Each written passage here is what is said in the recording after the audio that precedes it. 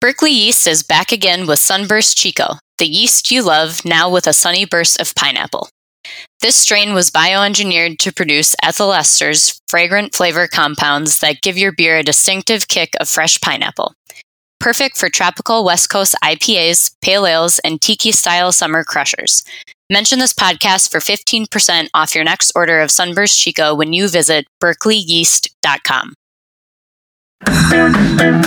This is the Master Brewers Podcast, brought to you by the Master Brewers Association of the Americas, a volunteer organization dedicated to continually improving the products and processes of our membership since 1887. Let's go!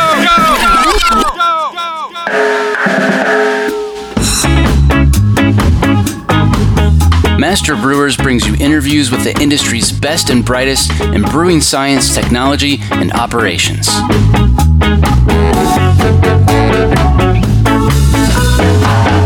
Calm down, I'm moving too fast. This episode was made possible by the following sponsors. Discover more ways to enhance flavor and maximize beer yields with Salvo. Now available in varieties like Sultana, Trident, Lotus, Calypso, Cascade, and many more. Discover how Salvo can help boost your brew at hopsteiner.com. Additional support provided by Every beer has a story, and that's why, for over 95 years, Gusmer Enterprises has offered a full line of solutions, including equipment, analytical instrumentation, and processing aids, all brought to you from leading suppliers and backed by strong technical support. For the solution to your story, go to gusmerbeer.com. Everybody knows that yeast plays one of the most important roles in brewing, no matter the style and recipe you choose. Yeast simultaneously influences flavor, aroma, acidity, brightness, and mouthfeel. And brewing a lager is no exception. Discover our entire SAF lager range at fermentus.com, where you'll find yeast for traditional to modern style lagers.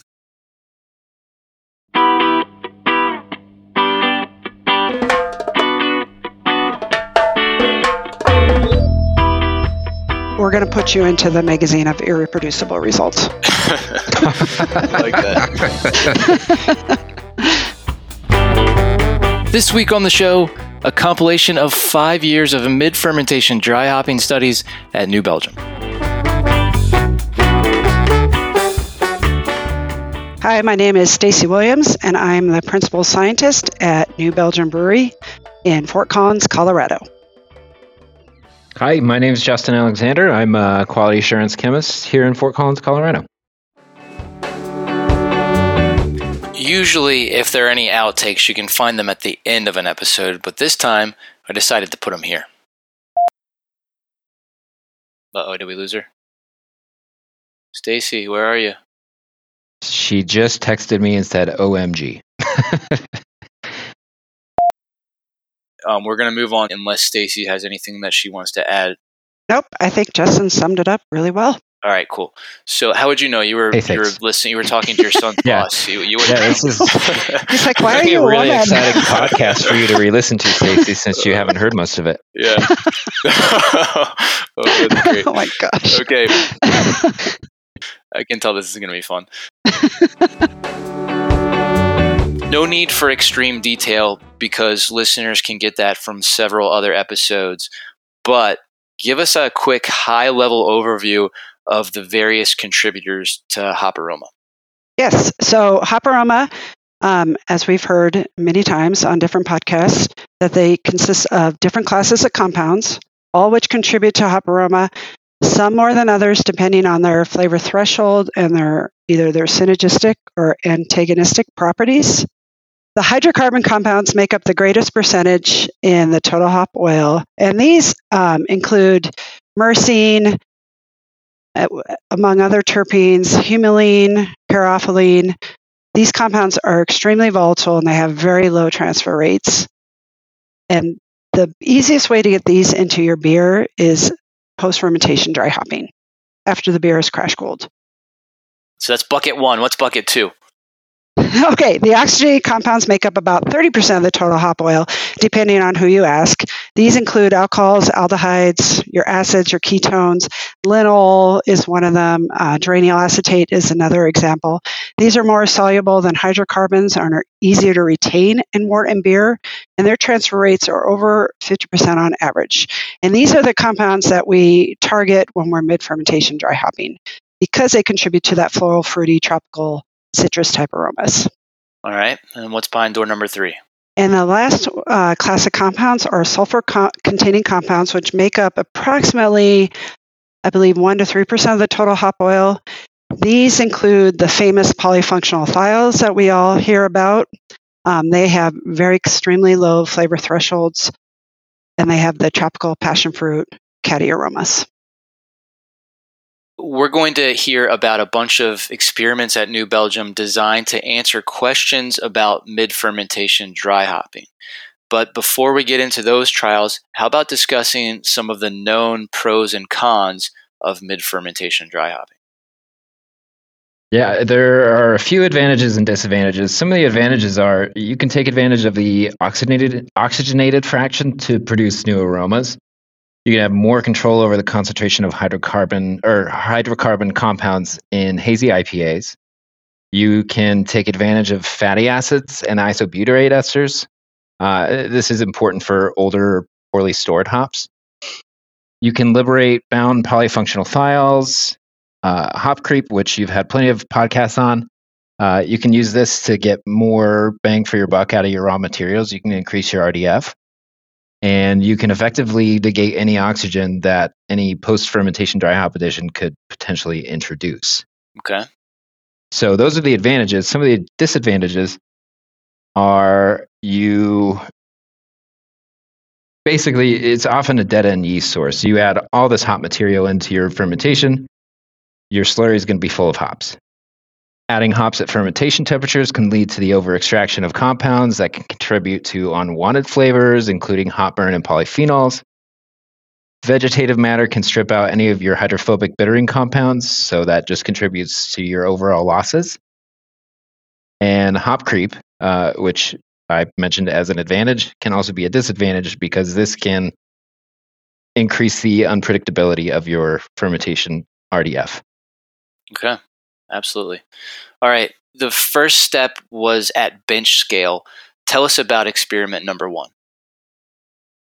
Yes, so, and I want to mention beforehand that for all these experiments that we're performing, we observe everything in our lab in markers. So there's 3 different markers that we use to determine the success of mid-fermentation dry hopping. And one of those is if we can observe a drop in the EA over our control that is not mid-fermentation dry hopped, aka the hop creep, the biotransformation of geraniol into beta-citronellol, and then if we can observe the esterification of the fatty acids or the trans-esterification of 2-methylbutyl-isobutyrate into ethyl isobutyrate. All right. So the first set of experiments we're going to talk about is the bench scale fermentations. So here at New Belgium Brewery, we consider a bench scale at 1 liter or less. And we perform these bench scale fermentations on 2 different yeast strains. The first one was California ale yeast.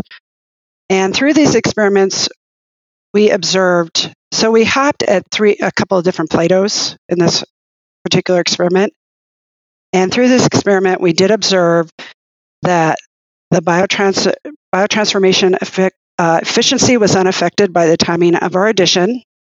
We noticed the drop of EA, and we did see the esterification of the fatty acids. So we considered that a success. Okay. And what was the rate of dry hopping for these trials? So we dry hop pretty low here comparatively to other breweries. Okay. We dry hopped at 2.6 grams per liter. Do you know off the top of your head what that is in pounds per barrel? No. Okay, no worries. We don't talk in pounds per barrel at New Belgium, so which Fair is enough. hard to get used to, but yes. Okay. So you did observe hop creep in this situation, right? Correct. Okay. And at what point do you measure these biotransformation volatiles? We're measuring biotransformation volatiles throughout fermentation.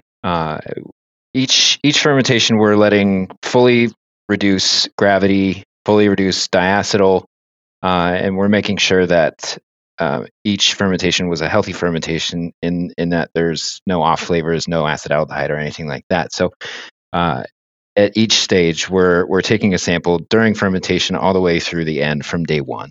Okay, so when we see a result in your charts from your presentations at the Brewing Summit, are those peaks then, or what point in time is that measurement?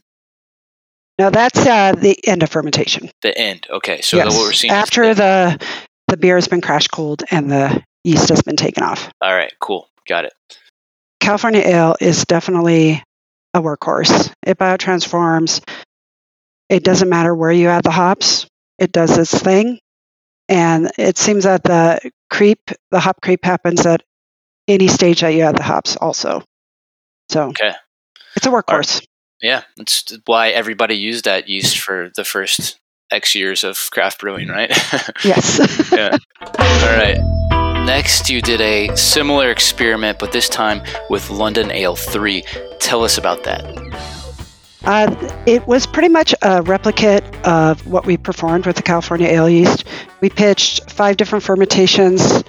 We used 0.6 million cells per mil per degree Plato. We added 2 different varieties of T90 hops at 2 different densities, respectively. And then we did observe all our marker criteria. We observed the hop creep at both densities. We observed increases in beta-citronellol when compared over the control beer. At this time, though, we did not measure hop esters. But we assumed that they probably kind of came along for the ride and did their thing. But the assay was not set up in our lab yet.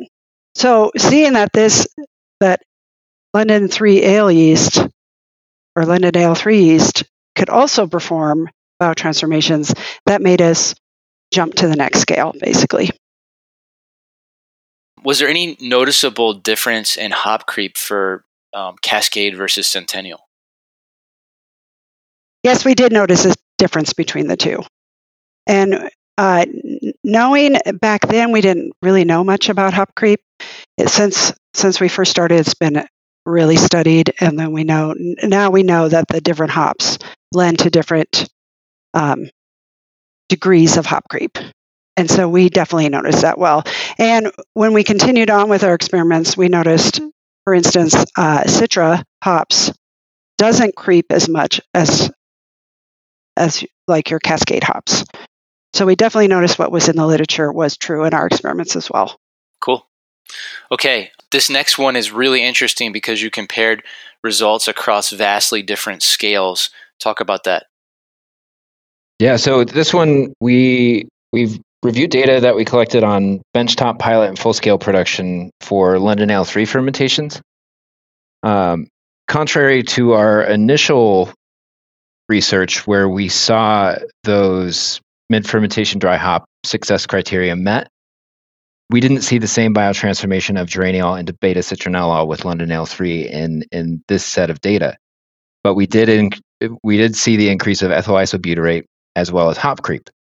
So this was really interesting to us because this was just inconsistent. It basically disproved or contradicted our first set of experiments. So now we had a little bit more research to go into.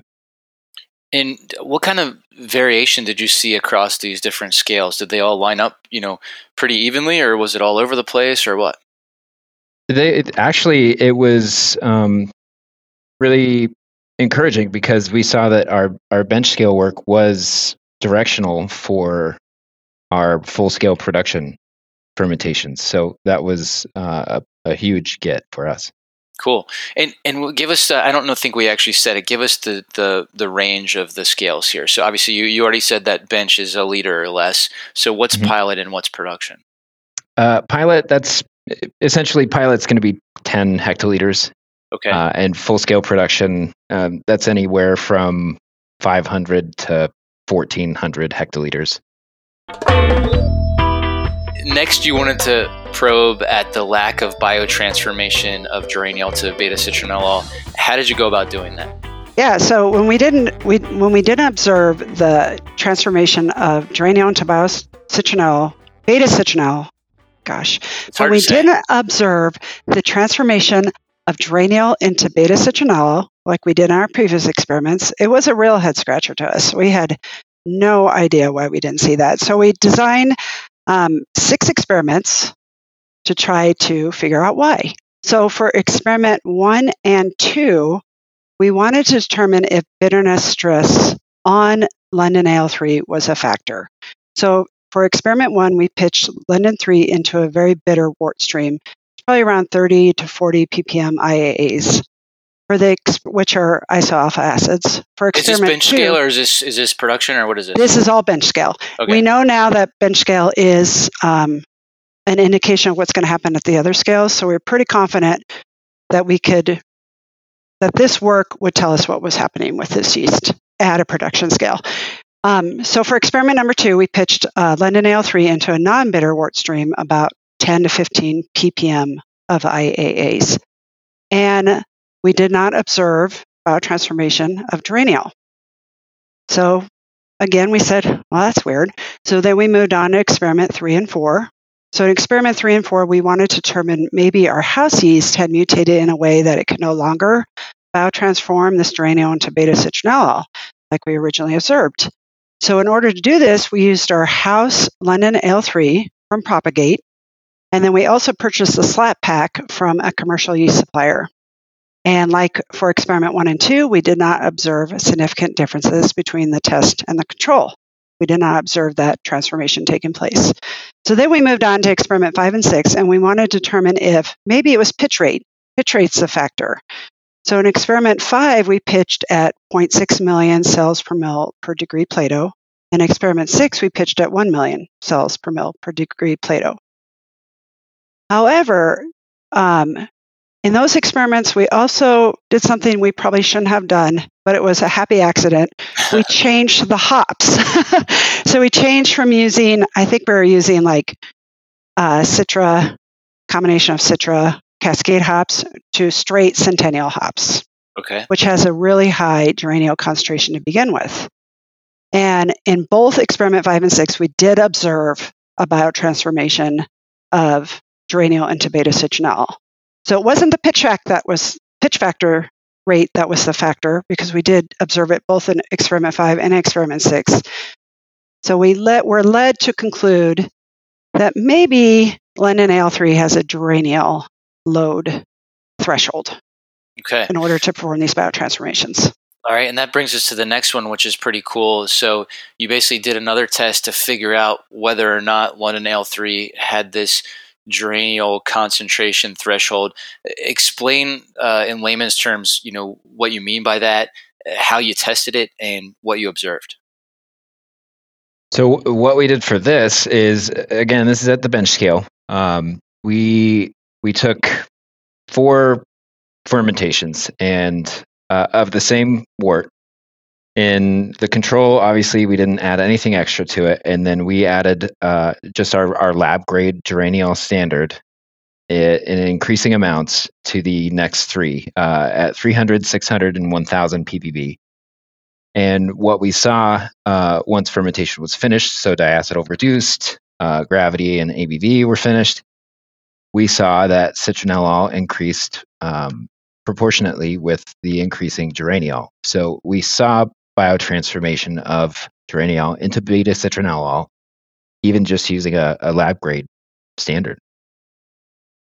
All right. So what does that tell us? So basically, there's a couple of takeaways, different takeaways we took from this. That there is a linear relationship between the concentration of geraniol and beta-citronellol, providing further evidence that there may be a geraniol concentration threshold that exists for London AL3 yeast. And the other takeaway we have is if you want to take advantage of this biotransformation pathway using London AL3 yeast, concentrate on using high geraniol hop or hop products.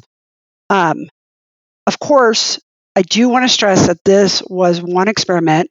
We do want to repeat this work. We just haven't had any time to dive into this further. But we did think this was really interesting. Cool. Yeah, for me, what this kind of tells us is you can add maybe not a hop load of geraniol.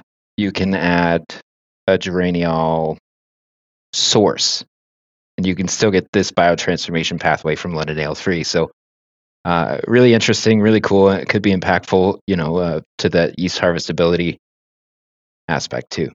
Yeah. So you could even just use, we've talked about with, the folks at Berkeley Yeast, they've got a yeast that produces geraniol. So you could essentially, get your geraniol from something like that. Yeah. Oh, yeah, that's a great idea. That's a fantastic point. You don't have to stress out your yeast by adding hops. You can just use the yeast that will produce it for you. Yeah. Okay, cool. Anything else you want to say about that one? That we have yet to replicate this experiment. We have not done that work yet, but we just want to throw out that caution that we think this is what's happening, but we still need to do the work to really prove it. One value is no value. Got it. My professor in chemical technical analysis was famous for saying, she always said, one value is no value. Yes. Okay. All right. Mine always used to say, we're going to put you into the magazine of irreproducible results. I like that.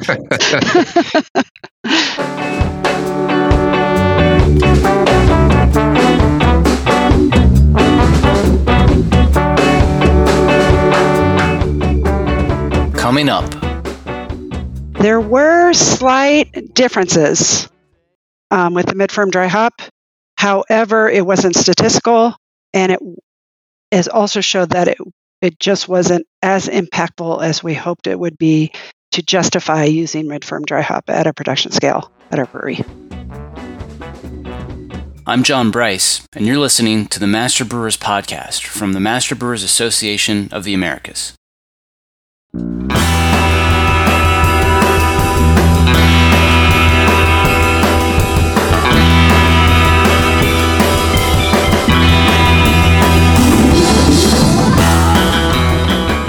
There's really only one thing that keeps this podcast going, and that's when listeners like you take the time to thank our sponsors. The next time you talk to a rep from one of these companies, be sure to thank them for their generous support. Sponsored by CanCraft. Stressed about packaging and can supply? Don't worry, CanCraft's team of design and aluminum specialists are here to make things easy by supporting you every step of the way. From aluminum cans to lids to PackTech can carriers to design help, CanCraft can provide you with a full-service packaging experience from design to delivery. Visit bsgcraftbrewing.com/CanCraft to get started. Get to know Proximity Malt. We malt superior, European-style, low-protein varieties grown close to home in Delaware and Colorado. Domestically grown, precisely malted to style. With our team of seasoned experts and 2 brand-new malt houses, try what's really new in malt. Check us out at www.proximitymalt.com. Positively impact your process, product, and profitability with actionable insights from BrewIQ, the industry-leading real-time fermentation monitoring solution. Visit www.precisionfermentation.com/MBAA to start saving time and money today. Are you sure you're getting the best deal? Visit the Lupulin Exchange, where you can find every hop variety, every brand, and every vendor. Compare prices, reviews, shipping speeds, reliability, and more on over 1 million pounds shipping direct from every hop merchant and grower in the U.S. The Lupulin Exchange. One stop, all the hops.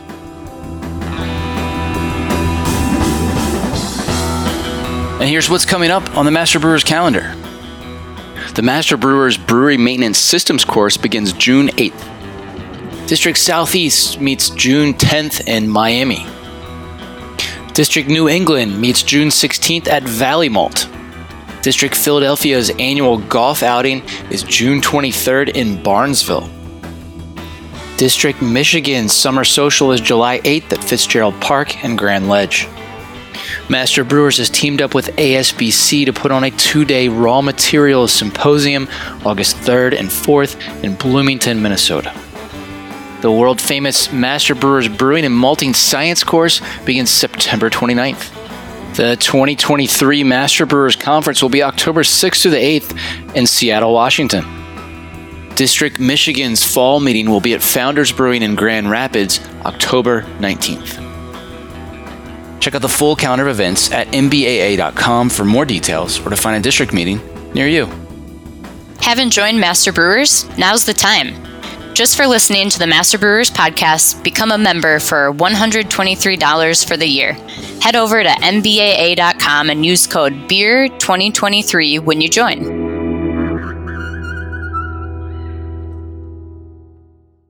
Now back to the show.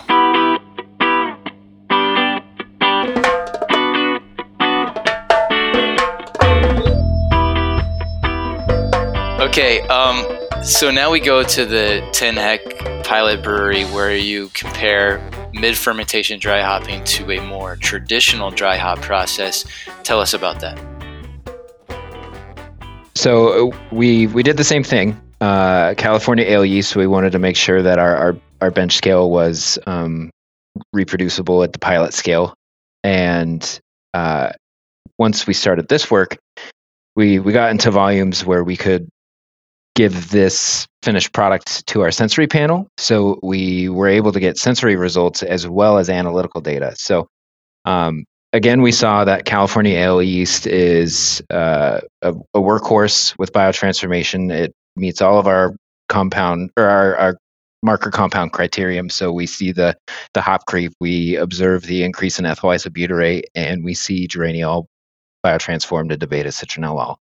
The interesting thing between the test and the control, which was just not mid-ferm dry hopped, it was post-ferm dry hopped, we didn't see significant impacts to our sensory perception. Okay, yeah, let's hear more about that. What, like were they indistinguishable, or is it just a little bit of difference, or talk more about sensory. Yeah, so the mid-fermentation dry hop test, moderate tropical like grapefruit, pineapple, citrus. We still got myrcene, we got caddy, herbal, bready. Whereas the dry hop on yeast, the post-fermentation dry hop, the moderate tropical. So the fruits were a little different. This was mango and papaya. We still got myrcene, some stone fruit, orange juice, candy, herbal, bready. So you can see there are a lot of similar descriptors for both. So it's really interesting that we didn't get that big flavor difference that we would kind of expect. Yeah. Statistically speaking, right. Yeah, statistically speaking, once we can scale up to sensory using our sensory group, then they can perform all their fancy stats work. And statistically, there was no difference between the two. And the slight difference that were there wouldn't have been worth it to us. Like, we still want to be able to use our yeast in the end. So, and is it safe to assume this is all same dry hop rate and all that throughout all these experiments? Yes, we target about the same rate in every beer that we produce, which is usually anywhere between 300 to 500 grams per hectoliter, which may be a half pound per barrel, I believe. But all right. Don't quote me on that math. Too late. All right. It's recorded now, Stacy. Yeah. Oh, great. Okay. Now, these beers have a pretty big spread in ABV due to hop creep. How hard does that make it to compare them? Stacy, you want to take this one? For me, I mean, we've done some work through some of our other beers to see if that finishing gravity or that residual sweetness, as some might call it, if that has a big impact. We're finishing around 1.4 in the control and 1.0 in the test. That's degrees Plato. There's not a huge difference for our sensory panel in that perception of sweetness and how that might impact other flavors and aromas, but I'm not sure if Stacey has anything she wants to add to that. Looking back at those results, I believe that the mouthfeel was pretty similar to each other. Okay. So I don't think I'd have to dig back into it, but it didn't matter in the final statistical analysis. There wasn't a big enough driver between the alcohol differences to make a difference. Okay, awesome. In the results. All right, so next you did the same experiment, but this time with London Ale 3, right? Correct. So yes. So we repeated this experiment in the pilot. These beers were brewed on separate days. I believe London Ale 3, let me look back at the experiment real quick. I'm sorry. I just lost my mind. All right, I'm back. Okay, so yes, these two experiments were performed on different days. The first one was mid-firm dry hop using London Ale 3 yeast. We dry hopped about 10 degrees Plato. And when we determine when we're going to pick a timing for dry hop, we usually pick it around what's easiest for production. So for production, it's easier than to start at hopping at 10 degrees Plato, finishing up about 8 degrees Plato. And then our other beer, we mid-firm dry hopped, or we post-firm dry hopped at 8 degrees Celsius. And then again, we sent those two beers to sensory, and both beers pretty much were the same. Moderate tropical, slight moderate myrcene, some cattiness came through, herbal bready. But statistically speaking, there weren't any differences between the two. And you saw a smaller difference in ABV on this one than you did on the previous one, too, it looks like.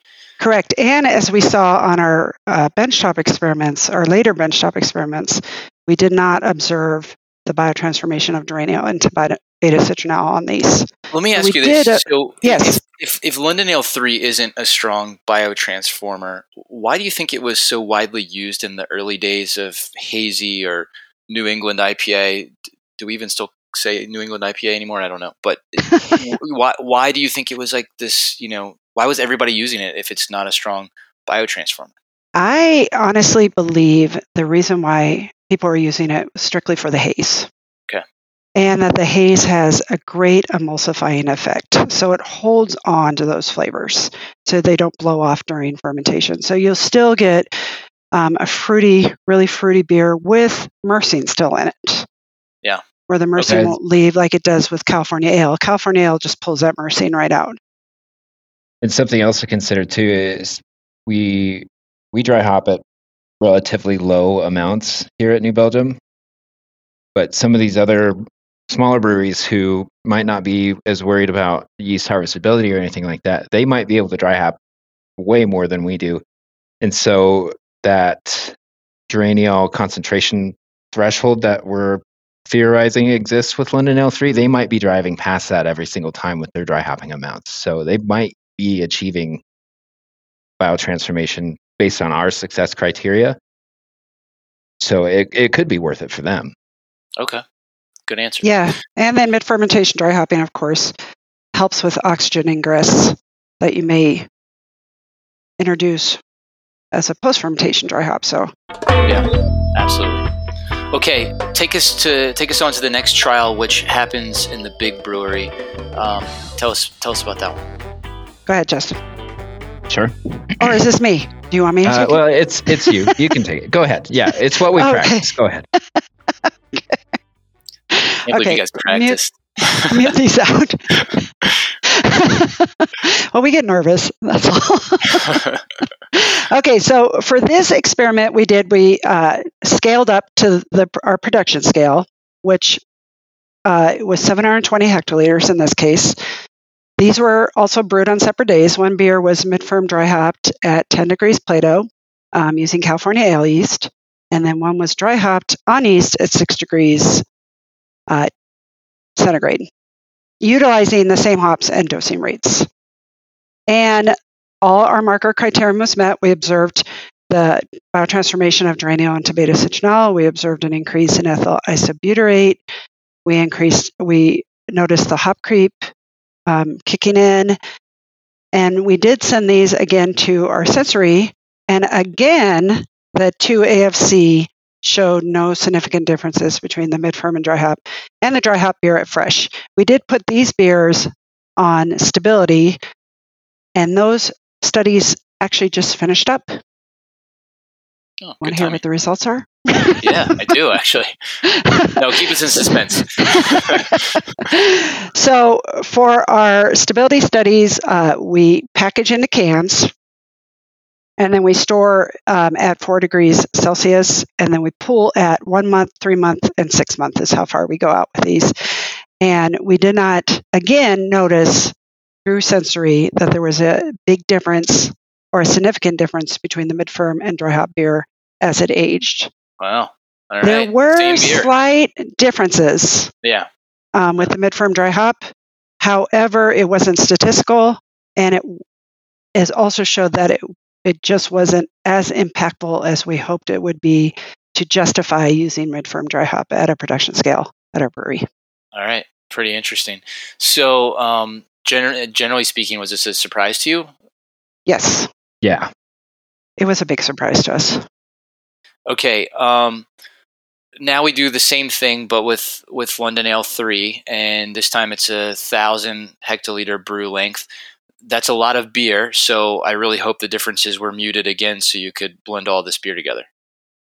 Yeah. So same test parameters. We mid-firm dry hopped one at 10 degrees Plato. We dry hop hooked the other one on yeast post crash cool at 8 degrees C. These were both brewed on the same day. Sensory analysis again showed the two AFC showed no significant differences between the mid-firm dry hop and the dry hopped beer when they were analyzed at fresh. We did see the hop creep in the mid-firm dry hop beer, and we did see the increase in ethyl isobutyrate, but still no beta-citronellol increase. So we were missing that compound or that marker compound criteria success rate there. So, And so you got stability on this too? Is it the same results? Yep, we did send this to put these on stability. We did individually package these into cans. And again, no difference at the end of stability. Okay. Yeah, no significant differences. We have to talk significance here because I was yelled at by Sensory for not doing that. So Fair enough. significantly, even though individual tasters may have called out some differences, in the end, there was not a significant difference. Okay. All right.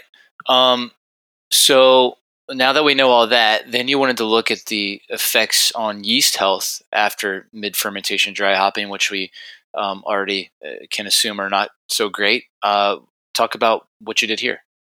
Yeah, so in an attempt to address one of the biggest issues with mid-fermentation dry hopping at New Belgium Brewery, which is our yeast harvestability, we ran a couple of mid-ferm dry hop trials at the production scale, and the yeast was harvested. Both of these experiments that we performed were performed using California ale yeast. So in experiment 1, we performed a mid-fermentation dry hop using 125 grams per hectoliter of Lupamax hops. We chose those hops because of the less vegetative load. Okay. Analytically, all mid-fermentation dry hop criteria were met, and the cell count after harvest was about, I have the stats here, it's 693 million cells per mil at 81.4% viability and 74.8% vitality. So this was considered a successful test because the yeast could be repitched in a different beer. For experiment 2, the mid-fermentation dry hop was performed on a high alcohol fermentation. It was performed on our Imperial brand using 200 grams per hectoliter of T90 hops. And we tried to attempt to limit the stress factors on the yeast by using salvo products in the whirlpool. These are beta acid products, not alpha acid products. And analytically, all mid-fermentation dry hop criteria were met. Upon harvest, initial stats showed that the yeast could be repitched. However, in storage, the stats did drop. And they dropped below our lower spec limits for our microgroup to use it. And when they looked at the harvest, they noticed it was full of hop material and discolored. All right. So, no go. So, not a success. Yeah. Initially success, but then not a success. If we were to repeat it, we would use probably less, maybe cryo hops as in the mid-firm or something with less vegetative matter, but I don't think our production group wants to go down this route again. And last but not least, let's hear about the whirlpool experiment. All right, Justin, that's you. Yes. So throughout this research, we've seen partial successes with mid-fermentation dry hopping, depending if we're using California Ale or if we're using London Ale 3. And that even goes back to the yeast harvestability. We did see initial success. So based on all of this research, and once we scaled up to pilot and full scale and being able to serve these to our sensory panel and taking into account that we're not seeing those significant differences between the test and the control, we wanted to see if, is whirlpool hopping going to be as successful in achieving any of those mid-fermentation dry hop marker criteria that we're using as success indicators, or is there something else we can do? So basically, we dove into using whirlpool hopping as a way to drive our flavor. Yeah, so before diving into these studies, we did use whirlpool hopping at New Belgium, but we didn't really understand why we were using it. Like, what kind of hops should we be using in whirlpool hopping? What's the point of it, et cetera, et cetera. And so after diving into more research, we know that now there are a lot of benefits of whirlpool hopping, and we want to take advantage of those. Okay. Tell us more. So some of the benefits are you can take advantage of the biotransformation potential by yeast. You can introduce hydrogenyl products in the whirlpool, either through hops or a hop product, through spices, like coriander has a hydrogenyl load. Yeast harvestability will be improved because you're reducing that hop material that's making its way into the actively fermenting yeast. You're also reducing the unpredictable hop creep, especially in our case because we don't have ability to cool the whirlpool. But most people don't cool your whirlpool below, the 70 degrees Celsius or wherever hop creep starts to impact your fermentations. And then, so you can control your ABV, EA, pH. And then introducing hops or hop products into the whirlpool is it's a great starting point for creating that hop saturated flavor base that we all hear about, layering your hops. And since we don't usually at New Belgium do 2 or 3 or 4 individual dry hops, this is a great way to create that saturated flavor base by taking advantage of the whirlpool, then taking advantage of a post-fermentation dry hop to finish it off. Yeah, so to demonstrate whether this is a practice that we would like to implement here for flavor impacts, we did a whirlpool hopping only beer versus a whirlpool plus a dry hop beer. So essentially, we just use the same base beer, one getting dry hopped post fermentation. This was with California ale yeast, and we sent both exclusive, and we did get sensory analysis performed. Yeah, actually, the whirlpool only dry hop beer, or the whirlpool only hopped beer, is one of our products, is one of our seasonals.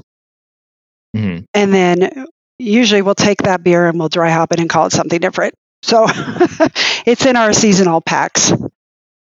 Yeah, and what we were trying to do here is we wanted to see if we could achieve similar biotransformation reactions, so that geraniol to beta-citronellol, ethyl isobutyrate increasing, and also making an impact to the sensory perception of these beers. And both beers showed a similar fruity perception to those that we mentioned earlier that were mid-fermentation dry hopped. Stacey, do you know if there are any significant differences between the two? I think the only differences that we saw were on the dry hop side. So the whirlpool only side showed, we called out, so our sensory group did call out moderate myrcene, even though this was California ale yeast and it does pull out the myrcene. So I think it was what our sensory group was picking up was the hoppiness of the beer, and maybe throwing on the myrcene descriptor to that. But we also saw the tropical fruit, the cattiness, the citrus. And then when we finished it off by dry hopping, then we saw the other notes starting to build up. We saw the slight moderate coconut. This was used with Sabro hops, so you get that coconut, the citrus, that sugar cookie. And so statistically, there was a difference between the two beers, and that just shows that you can make 2 different beers using the same whirlpool hops and then finishing off with a different dry hop. You already told us about the stability, which is an update from your Brewing Summit presentation. Any other updates since then, or if not, what's next for all this?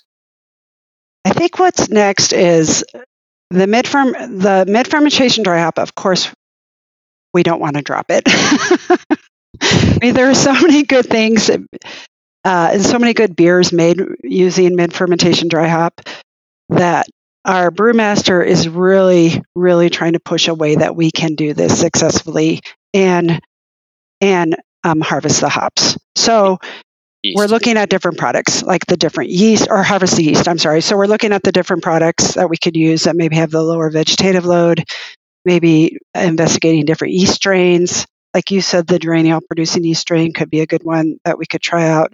So it's still in the works, but it's not something that we're really, really pursuing as a future brand right at this moment. But we are looking at different ways to drive the hop flavor, different whirlpool hops, different mid-fermentation dry hop products, and et cetera. I think it's important to state that we know that there are other things taking place when you mid-ferm dry hop. We're just looking at 3 things because we focus on those marker compounds. But, we know that there are going to be freeing up bound polyfunctional thiols, the esterification and hydrolysis of different compounds by the yeast. But for the work that we have here, I mean, this is a compilation of 5 years of work for us. So it was easier to dial it back just a little bit. Right. And I think another success was that we proved that what we saw at a 1 liter scale can be replicated to 1,000 hectoliter scale. That we're showing it's directional.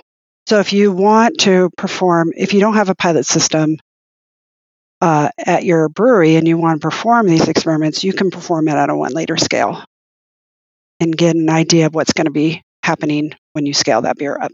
I thought that was exciting. Well, last call. Anything else anybody wants to mention? Just keep brewing great beer because I love drinking it. All right. Yeah, sounds good. Yeah, we're excited for new hopping techniques, new ways to brew beer. So the more everybody is creative with it, the more we get to study it and figure out what's actually happening. Exactly. About new ways to connect your headset to record a podcast. Oh my gosh. That was the worst. That was the worst.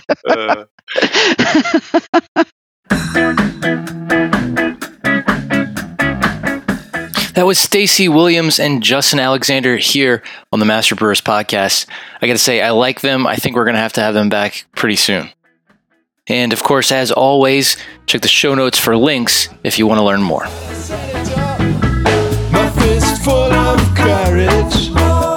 Are you enjoying the Master Brewers Podcast?